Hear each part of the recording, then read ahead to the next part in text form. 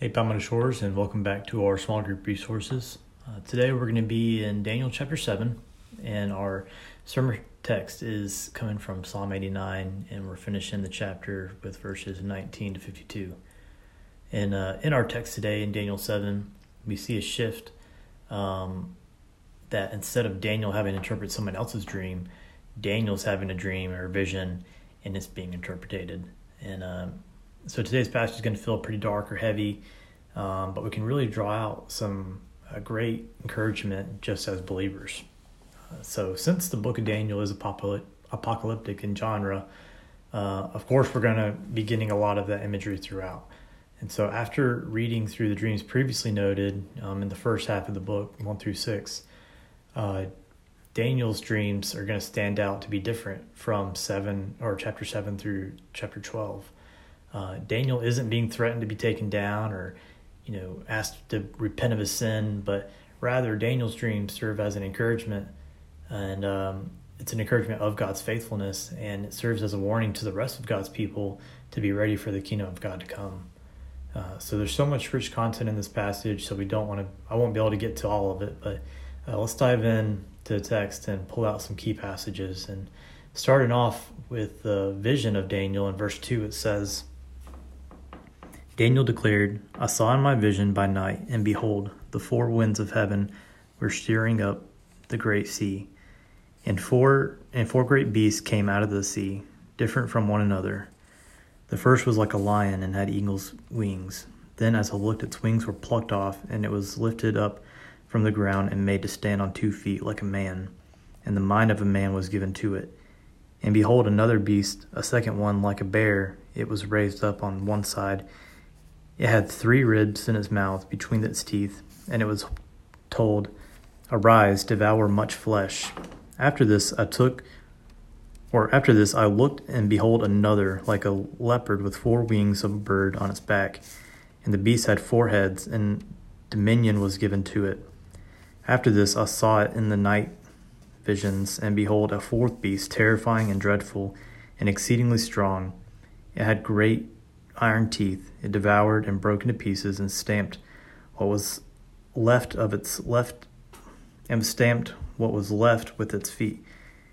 It was different from all the beasts that there were before it, and had 10 horns. I considered the horns, and behold, there came among them another horn, a little one, before which 3 of the first horns were plucked up by its roots.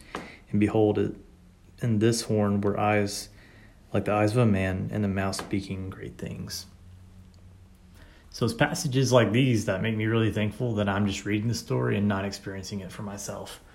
Because we see that, first off, we have a beast that's like a lion with eagle's wings, and the second like a bear with ribs in its mouth, and the third is a leopard with 4 wings like a bird and 4 heads, and then the last beast, we don't even get an animal comparison here. It's just that it was so terrifying and dreadful and exceedingly strong is what Daniel says. And many commentators and experts say that these are different empires: the Babylonian Empire, the Medo-Persian Empire, the Greek Empire, and then the last one being the Roman Empire.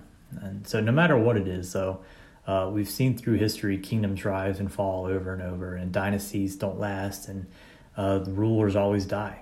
No dynasty has survived forever. And the last scene we get here in verse 9, in the next scene we see in verse 9 turns to show us the king hasn't died, though. That this king, the Ancient of Days is what he's called.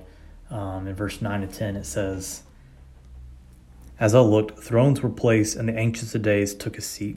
His clothing was white as snow, and the hair of his head was pure wool. His thrones were fiery flames, its wheels were burning fire. A stream of fire issued and came out from before him. 1,000 thousands served him, and 10,000 times 10,000 stood before him. The court sat in judgment, and the books were opened. The Ancient of Days is God. That's just one of many names that describes him and his majesty and his glory. And it shows it. He's ruling and he's judging. and there's thousands and 10,000 times 10,000s serving him, and he destroys each of the beasts, and he still rules. And in verses 13 to 14, we see something very similar or very familiar to us as well. If you remember when we studied Mark back earlier this year, Jesus spoke of himself as the Son of Man. And here we actually get a picture of that in the Old Testament. In a few of these verses from 13 to 14, it says, I saw in the night visions, and behold, with the clouds of heaven there came like a Son of Man, and he came to the Ancient of Days, and he was presented before him. And to him he was given dominion and glory and a kingdom, that all peoples, nations, and languages should serve him. His dominion is an everlasting dominion, which shall not pass away, and his kingdom one that shall not be destroyed. So what better picture of Jesus do we get than this? This passage predates Jesus by a long time, many years. Yet it's exactly what God said he was going to do, what was going to happen, and it's a picture of the kingdom that we get to live in today. We don't have an earthly kingdom that we dwell in as believers, but we have a heavenly kingdom that we inherit through our relationship with Jesus. In the last half of this chapter, Daniel inquires more about that fourth beast, and from verses 23 to 25, we see that the beast is doing its best to take down the Most High God and to torture the saints, and it's clearly evil against anything that's good from God. But we get the gospel here following that in verses 26 to 27 when it says, But the court shall sit in judgment, and his dominion shall be taken away to be consumed and destroyed to the end. And the kingdom and the dominion and the greatness of the kingdoms under the whole heaven shall be given to the people of the saints of the Most High. His kingdom shall be an everlasting kingdom, and all dominions shall serve and obey him. So that is the victory. And what do? Nothing. We did nothing to receive it.